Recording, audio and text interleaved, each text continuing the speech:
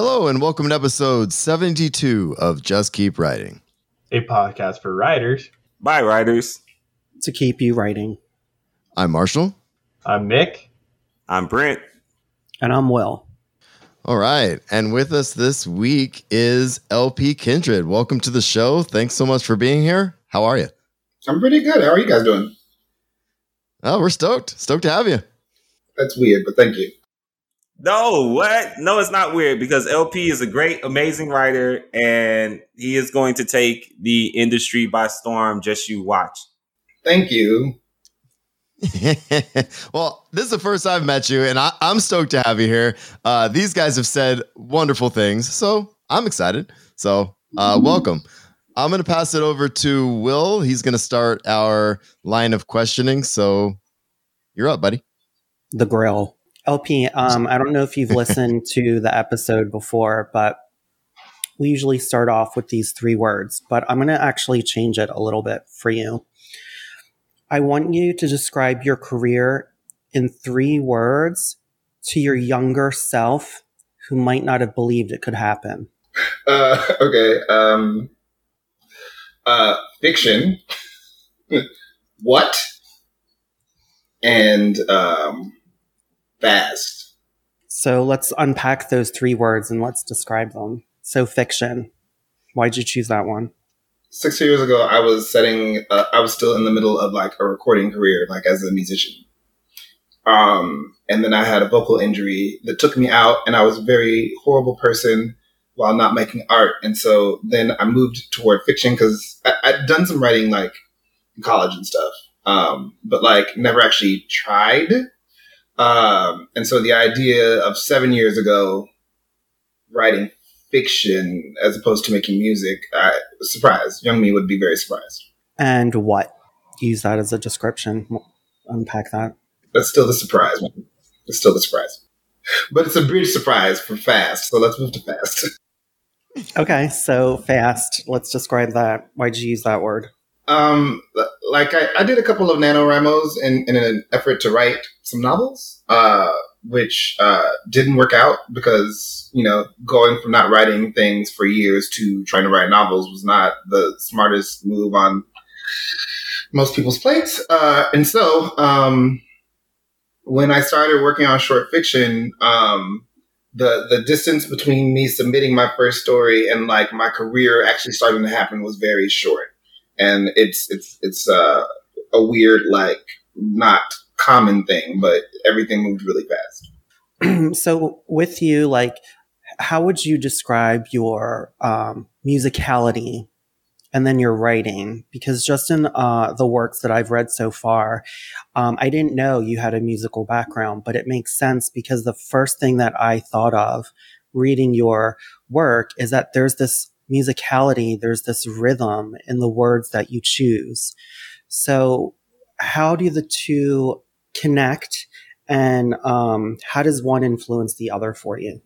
Yeah, I mean, I have to acknowledge that like years of writing songs has probably influenced like the way in which I compose prose. And like being, you know, my grandmother's grandchild influences the way that I put sentences together because she was weird. But like music is like kind of how for a really long time was the way that I interpreted the world. I'm ADHD. And so like it takes me a while to parse things and like figure out like how I'm experiencing them. But music was always this thing that I could kind of lock into really, really quickly and also like communicate quickly. And so I think that's part of how it works in my prose as well. So now, why speculative science fiction fantasy? What drew you to that type of genre? 100% comic books. I learned to read by reading comic books. I got through science up through 7th grade because of comic books. Like when I would think about like, you know, what I wanted to read, it was never like, oh, when we got to high school and like the ADHD got really like challenging, you know, that was the point at which we were reading things like Shakespeare, which didn't make any sense to me because it has nothing to do with my life. Like it's a classic technically, but like it's not relevant. It's relevant to academia, but it's not relevant to any of us who were reading it in this inner city high school in Chicago. So, it was really hard to latch on to any of that. But then junior year, I had an instructor who the entire curriculum was speculative. Every book we read was speculative. There were a lot of diverse authors, and like it was a little easier to latch on there. But like it just nothing else really made sense to me. So, speaking of that, and like in your formative years, not having so much to latch on, can you tell me about when you finally felt like you connected to the story or that you saw yourself and what it was? And then also, like, how did it kind of open your mind to the possibility? I'd seen little things along the way. I really loved Hero by Perry Moore. Which, even reading it at the time, there were some problems with it story wise, but like, I'd never seen myself reflected as a gay person that deeply in anything. But the one that was probably the most pivotal was, the Broken Earth trilogy by, N.K. Jemisin. Because everything that happens in that story is heartbreaking. Like, everything is like, you feel for this person that you shouldn't feel for. The author intended to create an unlikable protagonist, and she did, but she made you feel for her. And like, whether you liked her or not, you were rooting for her. And this world was so vivid, and it was so multicultural. There were very Black people, and there were very white people, and very Asian people. And like, I learned so many words while reading it. It really just like knocked me out, crying while reading it in public, just the whole thing. Can I throw something out real quick?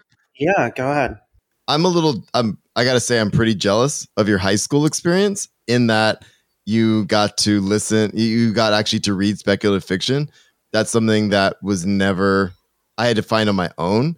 And I love the influence of comic books in your desire to write and that kind of thing. So I'm just curious what titles you read in high school, like that maybe you thought of that stood out to you, or comics that in particular kind of spoke to you. So keep in mind that as a child, I started reading comic books. My cousin actually donated his entire collection to me, which was great. Oh. Then I went to boarding school and sold it because I'm an idiot. Anyway. Oh no. But like the two that like hit me hardest were X-Men and Teen Titans. And Teen Titans from the 80s is a different situation from any other comic book that was going on. These super adult themes that were happening in that sector of comic books did not match the rest of the DC universe. And then X-Men, just like, there are so many parallels. And then as time goes on, the X-Men gets like oriented toward, started out oriented toward like socialism, and then later on like the civil rights movement, and then later on the gay rights movement, and then so it remains relevant. And as they just like develop more and more characters, there are just more and more ways to see ourselves reflected. And so yeah, nice. No, like I said, I never got to read any speculative fiction in high school. And as a teacher now, I've tried to introduce as much as I can because I know kids don't want to sit and read The Great Gatsby or Shakespeare or whatever that is. And so I'm trying to kind of meet them where they are, considering what we have in pop culture and stuff. So I just wanted to throw it out there before Will gets on to his next question. So I'm glad you brought that up. In junior year, it was an entire, like everything we read, every book. If you want a list, I don't have the whole list, but I can write down like 6 or 7 of them. And it was, at the time, I didn't understand it because I'd come off of like reading The Great Gatsby and the Taming of the Shrew and Uptown, The Jungle by Upton Sinclair. And like, even though that was set in Chicago, it just still, I didn't care. And so it would be years later when I realized, oh, he was actually doing a thing. Damn, I wish I had tried. Because at that point, I'd already like checked out. Right. All right, well, back to you. Oh, it's fine.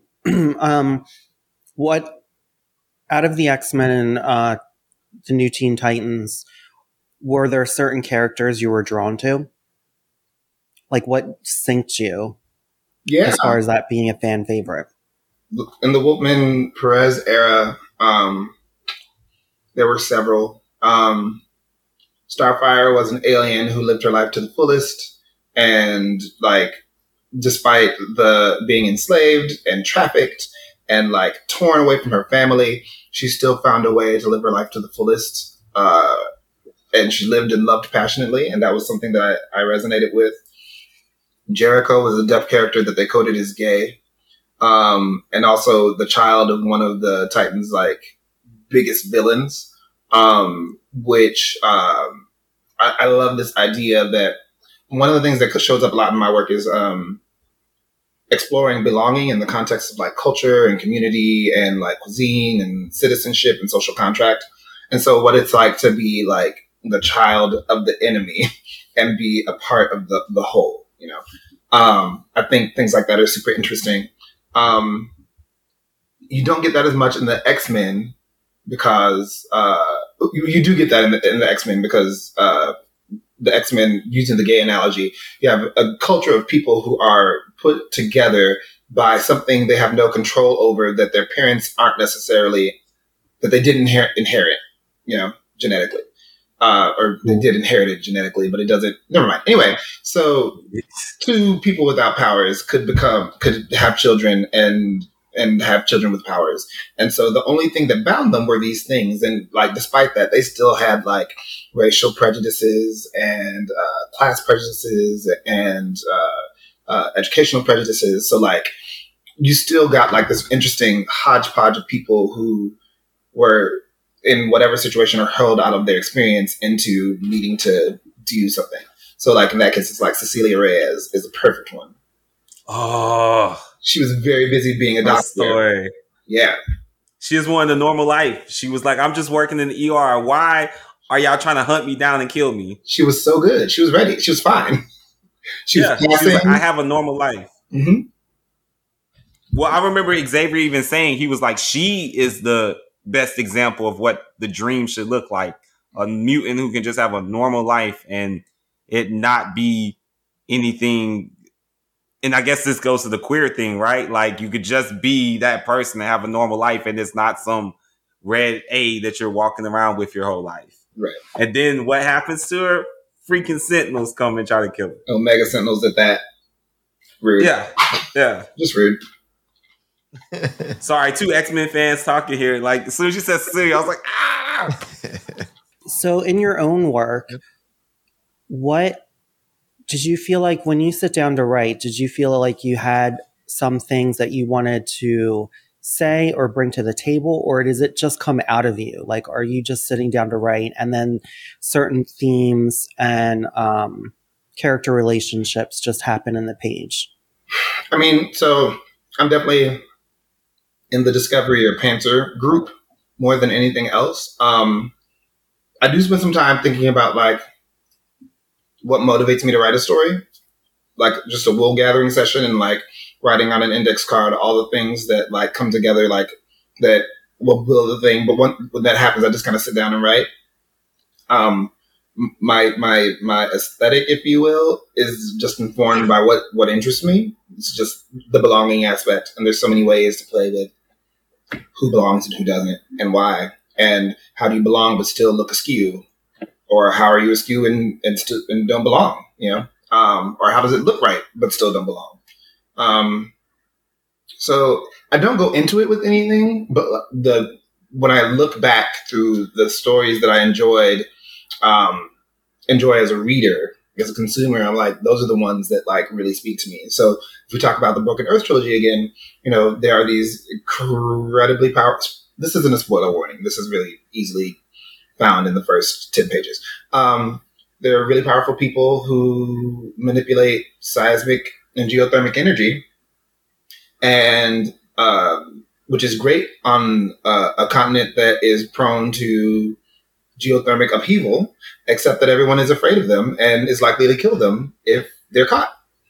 And so these people who do this really great work for everybody are an endangered species, so to speak, but they also have these abilities that are not inherited from their parents. And, you know, there's strong likelihood that their parents will get rid of them or turn them over to the mob that wants to essentially lynch them. So it's like, that's interesting. I think that's super interesting. Let's go to your story, Open 27 Hours, which was on Speculative City, and now will also be featured on Escape Pod for Black Future Month. Can you talk about what inspired you to write that story? Like, what was the kernel that kind of made it explode and for you to start writing it? So I'm learning now that it's not the kernel, it's the bag of kernels. It's the kernels at the bottom of the popcorn. Once you've eaten everything, that like I find the things that go together. So one, when I was a kid, my mom took me to this like historical Black restaurant called Gladys's on the south side of Chicago. And Miss Gladys would walk around during service and just wave to everybody. And like she'd see like generations of children there. And on all the walls, there were pictures of like Black entertainment royalty, as well as like leaders from the civil rights movement, because they'd all eaten there. The prompt I was given in a class a couple of years ago was write about a memorable meal. And then I was walking down the street with my friend Aaron, and there's this in Los Angeles. There's this diner that does not serve food because it only exists as like a place to film. It's called Johnny's. And I looked up and misread the sign. It said open 27 hours, and I was like, okay, this is the story. And I started writing with just those things, which is usually how it works for me. But like as I wrote, it became clear that it was a story about like remembering and loss and trying to get back, and obviously food. I love food. Nick, you had a question? Hey, I got a couple questions. To be honest with you here, one, I wanted to ask you about intersectionality in your writing, because it kind of seemed from talking with X-Men that was an important part of what you pulled out of that. And in this story that we've read, where do you see the intersectionality from the X-Men and your love of that come into this story? Is there a ton of intersectionality? So I think one of the things that happens in this story is that you see a group of Black people who have very different experiences of being Black, and they're existing in the same space without strife. And I always think that is interesting because, no group is a monolith. You can't get, 30 people in a room who share the same heritage or culture, et cetera, and then like expect for everyone to get along. And, it happens in this story. Is the story about intersectionality, like at its core? Not necessarily. It's a quiet story, which I like a lot. Having said that, last year when Dave Ring, the publisher at Neon Hemlock, and Charles Pacer, the man who runs Quick Sip Reviews, said that they were partnering to do the We're Here anthology in I think it was October, which is like Best Queer SFF. I was so angry because I didn't have anything queer coming out. I didn't have anything queer that was out. And I was just like, oh, hell no, I'm going to be in this anthology as soon as I possibly can. And so I've pointed everything that I worked on since into making sure that there was some kind of faggotry going on. Look, I just got that. I just went to the mail and that anthology was in my mailbox. So I feel you because I was pissed too. I was like, I want to be in that. And what makes me mad is now it makes me wish that Beneath Lisa Sky story I had just come out. I was like, why didn't I make that shit gay? God dang it. I could have it would have been so easy. It would have been so easy. So now I'm even more mad at myself. So I have a similar goal. Yeah. That's awesome. Bring me Black faggotry, Brent, please. Yeah, no, I love how you talked about, that there is intersectionality in this story and that there's different lived experiences. I think that's really important for people like me to understand that. And one thing we talked with Brent about this before a lot too. And one thing I noticed in this is it's a story, and you didn't have to go into the pain of being Black. And you told a really great story from that. There is pain in there, and I just want to say I really appreciated that side of it. I talked about it with Brent a lot, or Brent's like, I just want to write about dragons. I don't want to write about my pain. And so I want to highlight this story more because of that, and just the genius that you have behind it. Another question I have for you too is your pacing.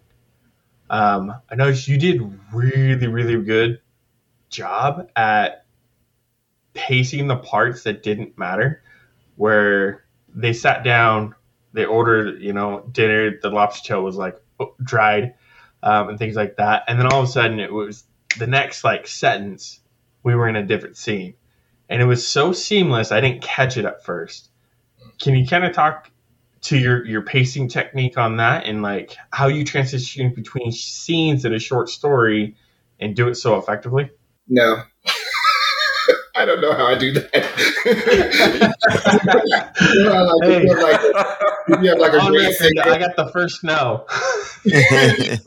like when I was studying, they're like, people would be like, "Oh, I want to go study with this really amazing singer." I was like, "Okay, great." But then what you find out when you study with them is that like they don't know how they do the things that they do well. So it's like, thank you for the pacing compliment. I think a big part of it is just like you said, what doesn't matter. You don't spend a lot of time on it, but I also think that between like pithy description and like unique dialogue between the two of those, like those are the two ways that you can kind of keep doing head feints, left to right, left to right, to left to right, and like not keep someone mired in the things. I don't think that I have the capacity to edit the swaths of description that happen in epic fantasy like Tolkien. But I can ping pong back and forth between like, oh, this is what's happening, this is what I noticed about it, something's different in this room, and like, wait, what did you say? And I think keeping the surprise in the dialogue and the surprise in the space live are two things that I try for. No, I love all that. So, I mean, yeah, you definitely have a superpower in that aspect. So, in case you didn't know, right? Thank you. There's this line in the story. It says, "More than that, I'm bothered by not remembering more than Miss Birdie's stature, her grace. Her image came to me so easily after reading her name once. How could I have forgotten for so long something that feels so tangible, visceral now?" That line really, because, as a reader, you bring something with you, and it makes you wonder, what was the writer thinking at that moment? So for me, a lot of times when I read something like that, it's like either seeing someone who has been long dead, or who has a friend that you haven't seen so long, and noticing these little qualities and the beauty of them, and you wonder why they're not here. So can you talk to me about that one line? Because I thought it was really beautifully stated. And was it something you remember writing, or is it, again, just something you're like, no, I just did it, I'm just that good? I never say I just did it, I'm that good. Hold on. Hey, we'll say it for you. Thank you again. It's really hard to get me speechless normally. So that was a late revision edition because I'd gotten to the end. Like, I wrote this in the same kind of like span that I wrote Your Rover Is Here. So like, I got to the end of the story, and for context, Your Rover Is Here is the first story that I finished and submitted and like did something. Yeah. So this is the second story I submitted. It did a nice little rejection tour. I was a fan of that. But it was a late stage revision because I had to figure out how to end the story in a way that was impactful. And so as it would have been like, oh, they went to the restaurant, she had the food, and then they left. And so I was like, okay, cool. And then, one of the things that I try to do in all of my stories is I try to bring in a part of myself. And so like the Yanis character Yanis is my sister's middle name. And so reading her name repeatedly, I was like, I need to bring in my mom, who passed when I was 17. So that's when I went to the beginning and put in, it was the last meal that I had with my mom. That's when I put in, no, I didn't do those things first. The first thing that I did was wrote the last scene where Yanis sees her mother in the booth. Spoiler warnings. Sorry. Yanis sees her mother in the booth with her. And then I had to go back and put in some of these nuggets. Like I needed to make a trail to it so that it would make a little more sense. And so when talking about Miss Birdie, I think about how like sometimes I don't remember my mom. Not sometimes I don't remember what my mom sounded like, and like how do you forget your mom's voice? I don't know, man. Like 20 years can do it. And so I wanted to like. And I think at that point, I'd had a conversation with my sister about not remembering her voice. And so I wanted to express that sense of like, and I hadn't thought about Miss Gladys, who Miss Birdie is obviously based off of, in a long time. But, you know, when I was doing a little research for the thing, I was like, oh man, I do remember that old lady. And they would like help her walk around the restaurant, and she was infirmed, but this was her jam. This is what she did. This is who she was. And it was in every step of the way. And so I was like, and then it becomes like, it's funny how the things we forget are the things we forget, but all you have to do is be reminded of a little bit of it, and it can change the entire memory. It can bring the whole thing back. So I want to read another line. Miss Birdie looks as angelic as she did when I saw her as a child. More so now because I see the white feathered wings that flow up from her back, bending down to brush her triceps and calves. They just follow her like a shadow as she carries 3 dishes to our table. This, again, Miss Birdie, this is so visceral to me. It really paints the picture. But what I loved what you did with this section is then it was like, you had such a beautiful description, and then she's carrying 3 dishes to our table, something really mundane and that you would see.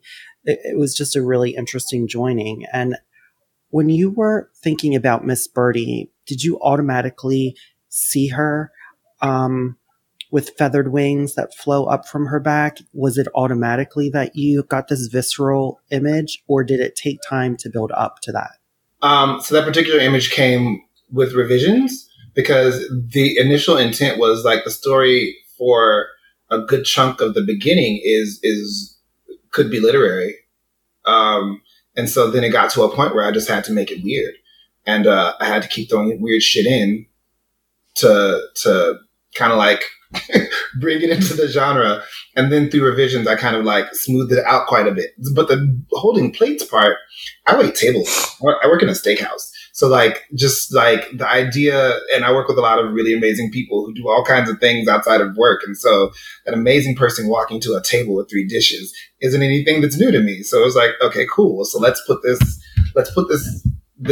image that I have of my friend Orphelina onto an angel walking through her own restaurant and like dropping off dishes for people.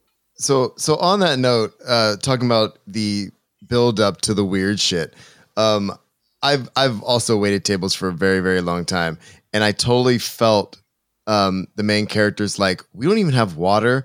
What the fuck's going on here? One of my favorite exchanges because when I go to restaurants now, I'm just like, I tip heavily pretty much no matter what, unless you totally blow it or you're rude or disrespectful.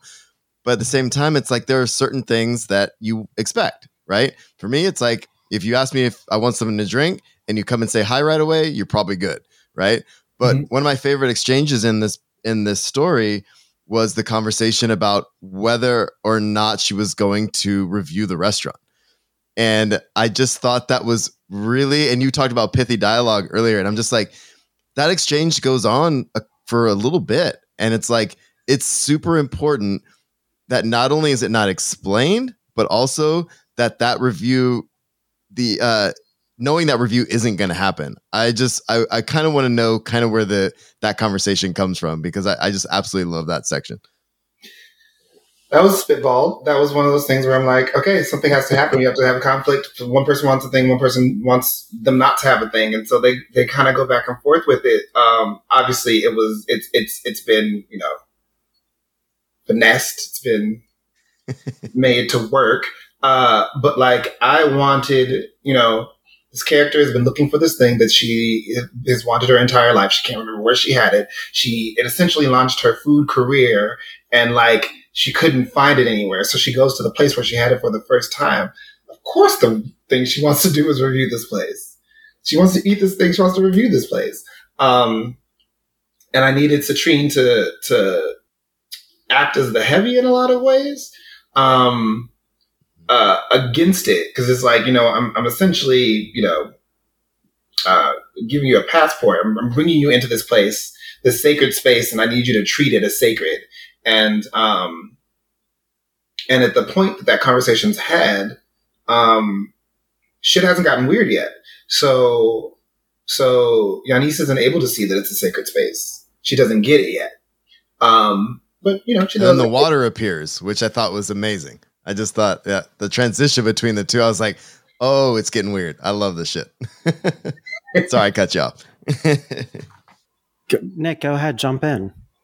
Ty, there's just a lag. I want to make sure I didn't cut you off, Will. I want to talk about the dishes that you kind of bring into this, right?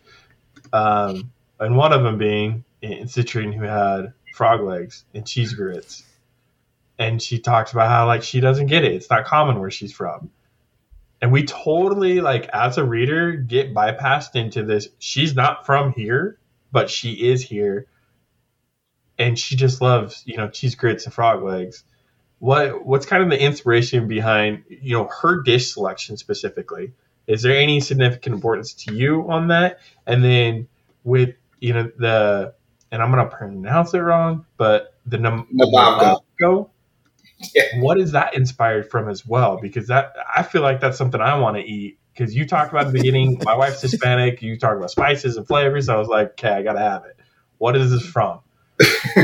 So with Citrine's meal, I really wanted her to have something mundane to express that, like, this is not an everyday thing. I wanted it to be something like, when I think about frog's legs, I think about Louisiana and I think about France. I think about these things that are, like, really well appointed. But then when I think about grits or cheese grits, I think about a, like, entirely, like, I don't want to say Black American experience, but definitely a Southern experience that includes Black people.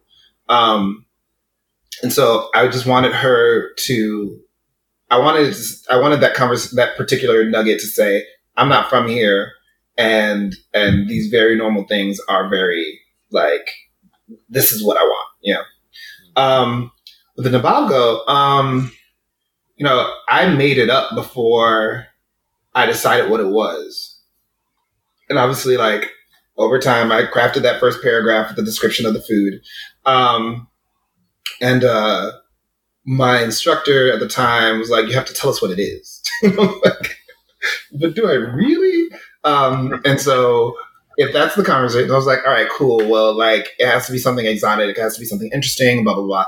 And so it made perfect sense for me in trying to find a place to put it in, because one of the struggles I have sometimes is, like, when I go back and revise things, sometimes I have a hard time remembering, like, figuring out how to get the voice back for a piece, which is making my short story collection really challenging. But what I was able to do was put the explanation of Nabavgo in the mom's mouth at the end of the story, so that it wasn't, there wasn't a random information dump about, like, what is Nabavgo? How did I come up with black hole compressed space whale? I don't know. I don't know. I love everything about it, though. Right? And it, going back through that first description, your opening paragraph, you don't describe the texture of the whale. And so I find that interesting at the end, where, it's a castle of some sort, right? And then at the end, like, it's space whale, which I feel like would have something very specific in the memory of her having it. Is that done on purpose by chance, okay, or? Two things. So it's not a casserole, because as a child, she couldn't pronounce the word. God, I can't believe I'm nerding out like this. Casaito? Which I like food. A whole other thing I made up, right? To sound like casserole. But it's not a casserole technically. There's I think there's a bit of description in the first paragraph about like these chewy nuggets of meat, and that is the space whale. But yeah, so That's how I made up. Yeah.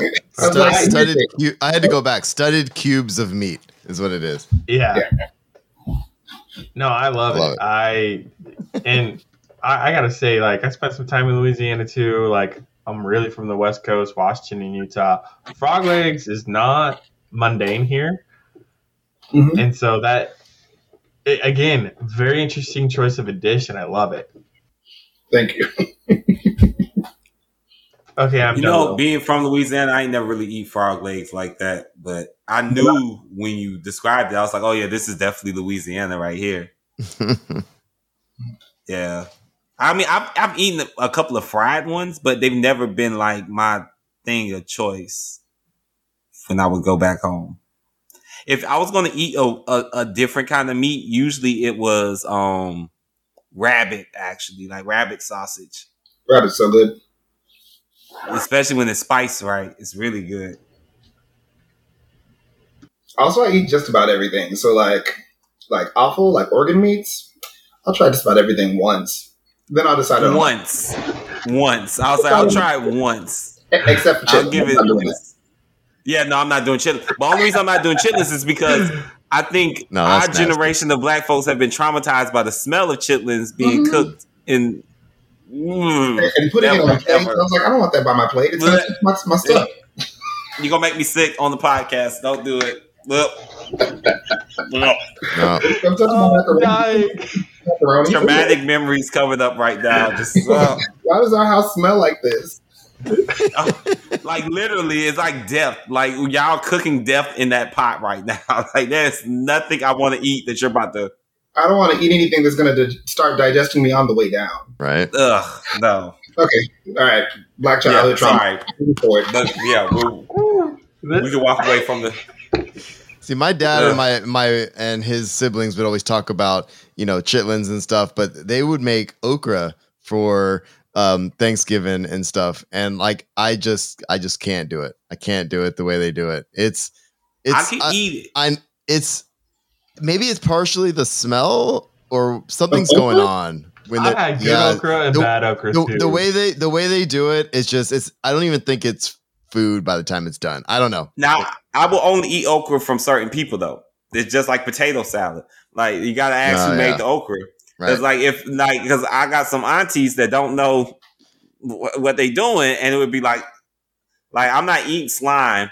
Like I didn't come here for that. See, that's kind of so. My auntie does it well, I know, and I know my uncle has tried, and it does not work. And they have conversations about it, but I was never eating it in the first place. But yeah, no, my grandma could throw it down. But yeah, I mean, my grandma could actually throw it down with she would put the sausage in it and have the little neck bones in it, and it's just oh Lord have mercy. Anyway, like I'll eat the okra. Just put it on my plate. It's fine. The chitlins, that's it. Yeah, no, I'm fighting you about chitlins. Don't put that in front of me. No. I'm not eating that. Don't even invite me over if you cooking it. Yeah, no, if you're even cooking it, don't ask me to come over because I'm not gonna be able to keep my face together with that smell. Just let me not come. Just tell me, Brett, don't worry about it this year. Like you can come pick up a plate and go because I'm not staying there. All right, I gotta know. When we all getting together to share a meal, because this is great. I know Andre over here got us talking about food and making people hungry. So that's my job. Stay with it. All right, I'm gonna redirect. Send it back to Will. Yeah. Last few questions, and then we can go back talking about food if we need to. But Will, what else you got for our guest here? Sure. I have some more questions about the story. There's the ending I really want to talk about. Yeah. I'm going to read a section from it. It says, attention gained, the woman angles her face towards her daughter. Yaya, hush, the woman says, drawling. My heart swells in my chest. If you ate as much as you asked questions, we might be on our way home. Then a little ways down, I inhale to still my heart. Here I come, girl, I say. I smile back at the woman before pulling my hood onto my head. I hold her eyes for a moment, and a solitary tear falls down my cheek. Here I come. Can you talk about writing the powerful ending? Because it seems really poignant and touching. And yeah, I mean, it's that. So we believe in visitations, right? So like when people die in our family, someone's going to have a dream about them. And I had dreams for quite a while, and so it was my mother's death was very painful for my mom. So like wanting her to be around was selfish, and that's how like I process it. But the ability to just like be in a space with her, like in my dreams, was really it was really cathartic when I was younger, like when I used to have those dreams.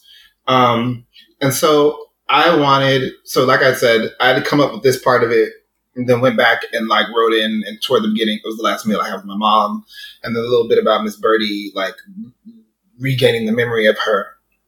And in this moment, I wanted to, she's seen Miss Birdie, she's seen the mail, she's seen Yuri. Citrine's like hair went from like an asymmetrical bob to a bun and back again. Like all these strange things happened. She had this dish that she wanted. She got what she needed from what she wanted from this excursion in a lot of ways. And so what I decided there was that there was something that she needed that she didn't know she needed.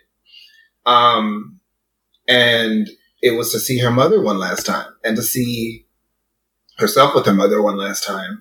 And so she got a chance as an adult, because as adults, we don't get to see the parents we grew up with, right? Like by the time we're adults, our parents look very different than they did when we were children. She got a chance to like, she walked into this time machine and was able to actually like, not have like a definitive interaction with her mother, but like one where she looked at her mom and her mom looked at her, and they were able to acknowledge who each other were, and move on. Not move on, but just like they shared a moment that wouldn't have been possible otherwise. And so I knew that moment had to be special. But I also knew that moment had to be small. It couldn't be a hug tackle, and it couldn't be a cry fest. It couldn't be, it had to be an acknowledgement of like the woman that she was, and the woman that the mother was, and the woman that Yanis is now. And just to push forward. I don't think I'm done telling Yanis stories.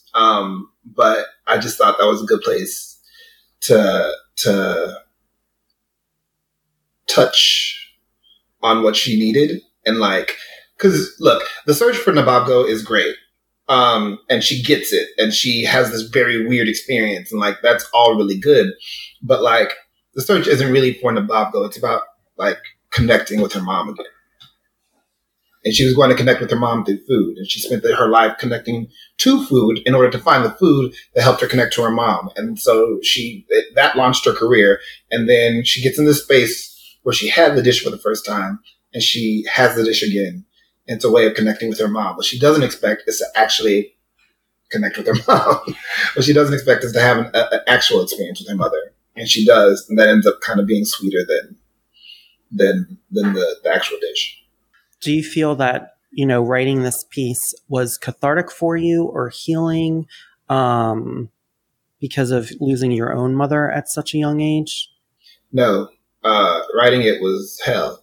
Reading it, though, one of the best things about being a writer is being able to read something back later on and just like, oh, shit, that's what I did. Actually, I think Brent talked about that when he was talking about Faithful Delirium.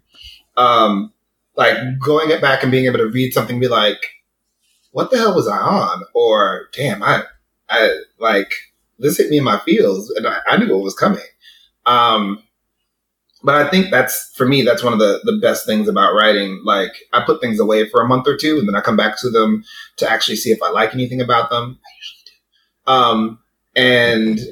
And then, the things I can say things like, well, what was that thing? Where the hell did that come from? I was reading a piece that I'm working on yesterday, and I was like, I stopped and laughed, and I was just like, where the hell did that come whose imagination is this? But yeah, reading it consistently, like makes me feel, it hits me in a lot of places. It hits me in a lot of places as an adult who works in food, as an adult who lost his parent, and, you know, looking for that connection in different places. Yeah, community is really important to me in a lot of ways. We'll talk about that later. Well, that's a perfect segue into actually me asking you about Voodoo Knots. If I said it right, I hope I did. Yeah. Can you talk about it? Can you tell our listeners like what it's about, what your mission is? Yeah. So Voodoo Knots is an Afrofuturist education and empowerment organization. We're super grassroots. Last year during the pandemic, we ran a free Afrofuturist writing workshop for Black speculative writers off of 2 Zoom accounts, and just kind of made it happen, which was really great. We asked people to donate some of their expertise. One of them was like Nana Kwame Adjei-Brenyah, and he read one of the pieces from his collection Friday Black, and then like just talked to us for a little bit. We also had Ebony Dunbar, who was a fellow that year, also speak to us about like her experience as a managing editor. More than anything, what we want to do is bring people together, give them new tools to write, and bring in guests who put a fire under their asses and express to them, you know, we need your work. The world needs your work. Other Black writers need your work. Non-Black writers need your work. You have to work, you have to do the thing. And like here, these workshops, we're going to give you skills. This year we had Tim Fielder in, who wrote Infinitum, which is a beautiful book.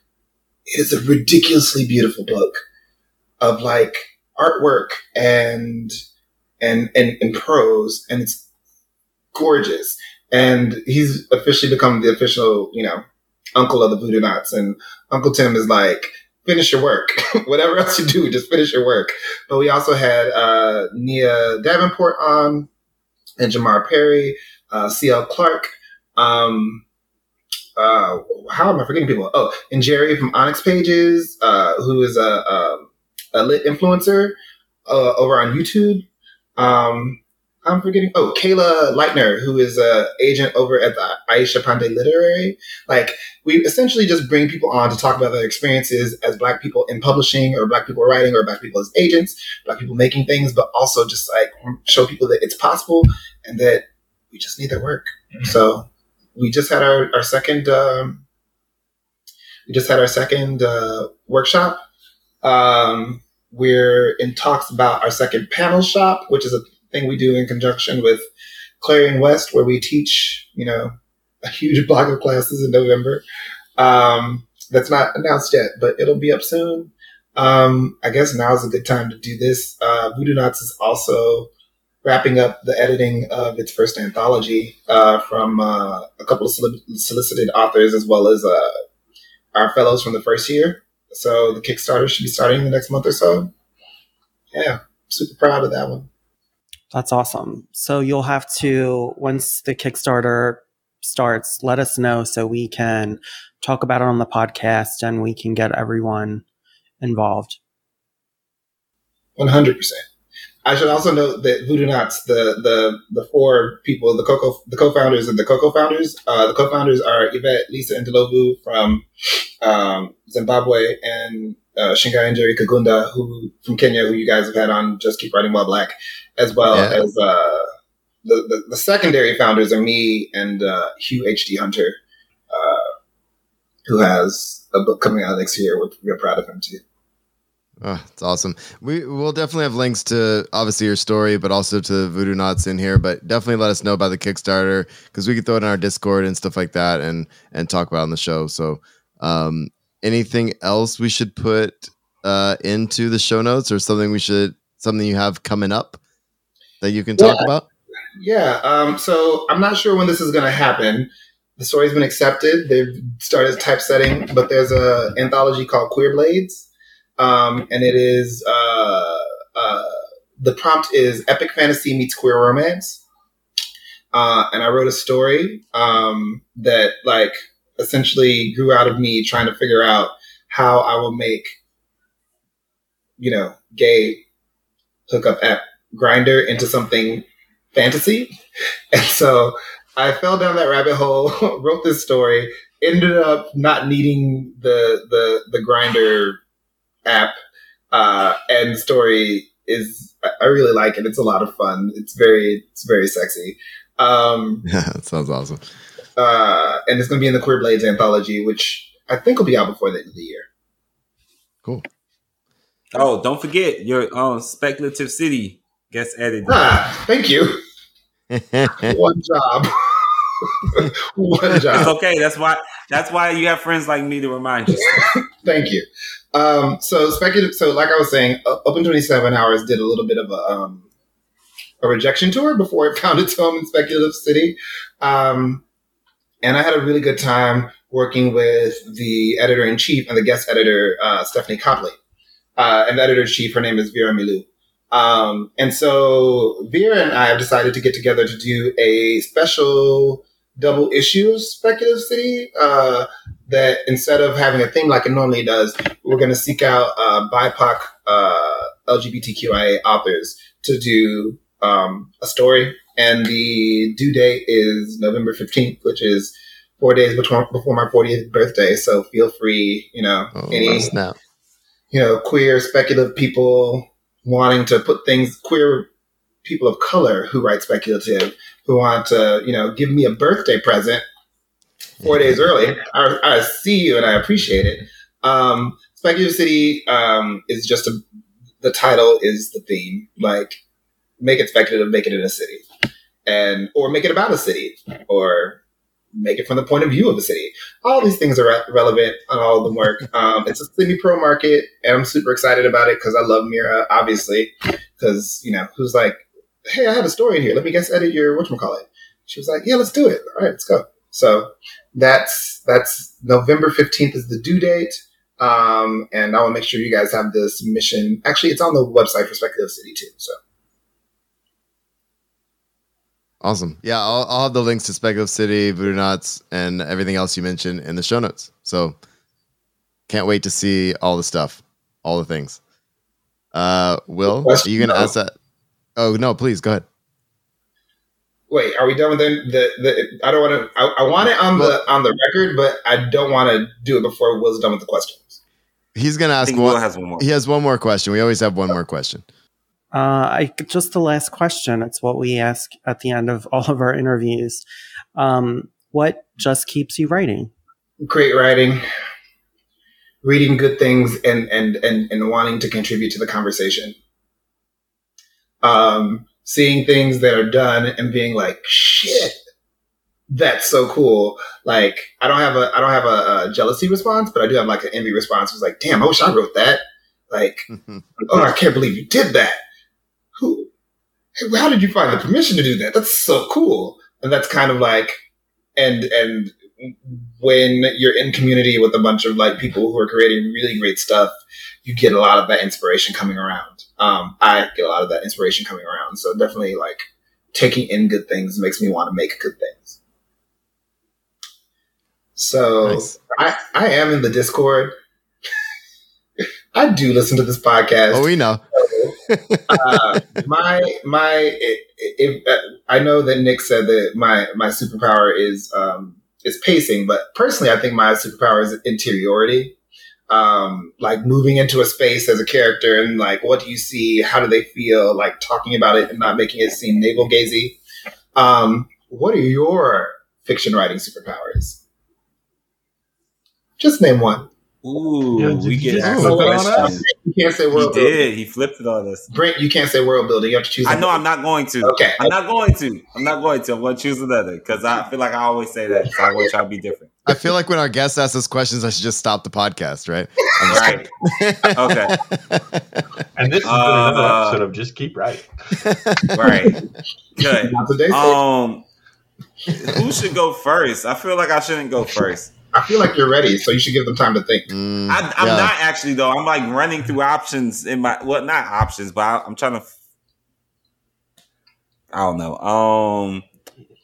He did just say options, so I just want. I feel like, well, okay, this is. I guess bringing things full circle. I guess I don't know. I'm trying to think of the right craft word for that, but like I think I'm really good about making sure nothing's wasted. Economy, yeah, there we go. I'll say economy. I think I'm good with that. I can see it. Nick, you're up. Yeah. Dang, I was about to say it. Marshall, what's yours? Man, I feel like I'm still such a baby writer that I don't have like a full superpower yet that I'm like aware of. I'm gonna go. Ooh, I'm gonna say I'm my superpower right now, which is just a power at this point. But I'm good at drawing people in and drawing down and deeper on emotions. And that's based on my recent writing. A short story. Brent, you've read it, so like. Yeah. That's why I agree. I read the most recent thing. Yeah, I agree with you. I have a harder time actually identifying what I'm good at, so I'm gonna lean on Brent and Will and Marshall on this one too. Well, see, this is the thing for me. It's so easy for me to like bang out what other people are good at, like instantly. I could go through all of y'all and give something each of you are good at, really rapid fire. But for myself, I'm always like, I don't know. Well, and Brent, you gave me a nice compliment several episodes ago, and I've been trying to remember that compliment this whole time so that I could actually not say something lame for this answer because our guest is listening. But I cannot remember what you said. It had something to do with so it was from the one story that I read about the soldiers, right? Yeah. Mm-hmm.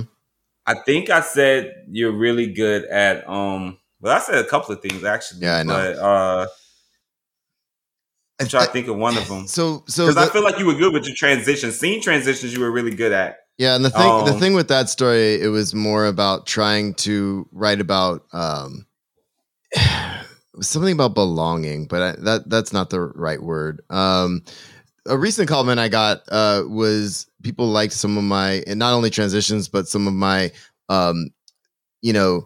images before moving to another scene. That's what it was. Yeah. Yes, the way you close a scene. You close a scene in such a way that like I want to keep reading. Yeah. And not everybody's good at doing that. Yeah. So I'll pat myself on the back for that one. And this has been Just Keep Writing, a podcast for writers by writers to keep you writing. You can find us at justkeepwriting.org. Follow us on Facebook, Twitter, Instagram, and YouTube. Feel free to reach out to any of us on our social medias, and please jump in our Just Keep Writing Discord channel. Links to all of that is in the show notes. Lastly, please support our show by going to patreon.com/justkeepwriting. We offer daily writing prompts, early access to podcast episodes, and much more. Thanks for listening, and just keep writing.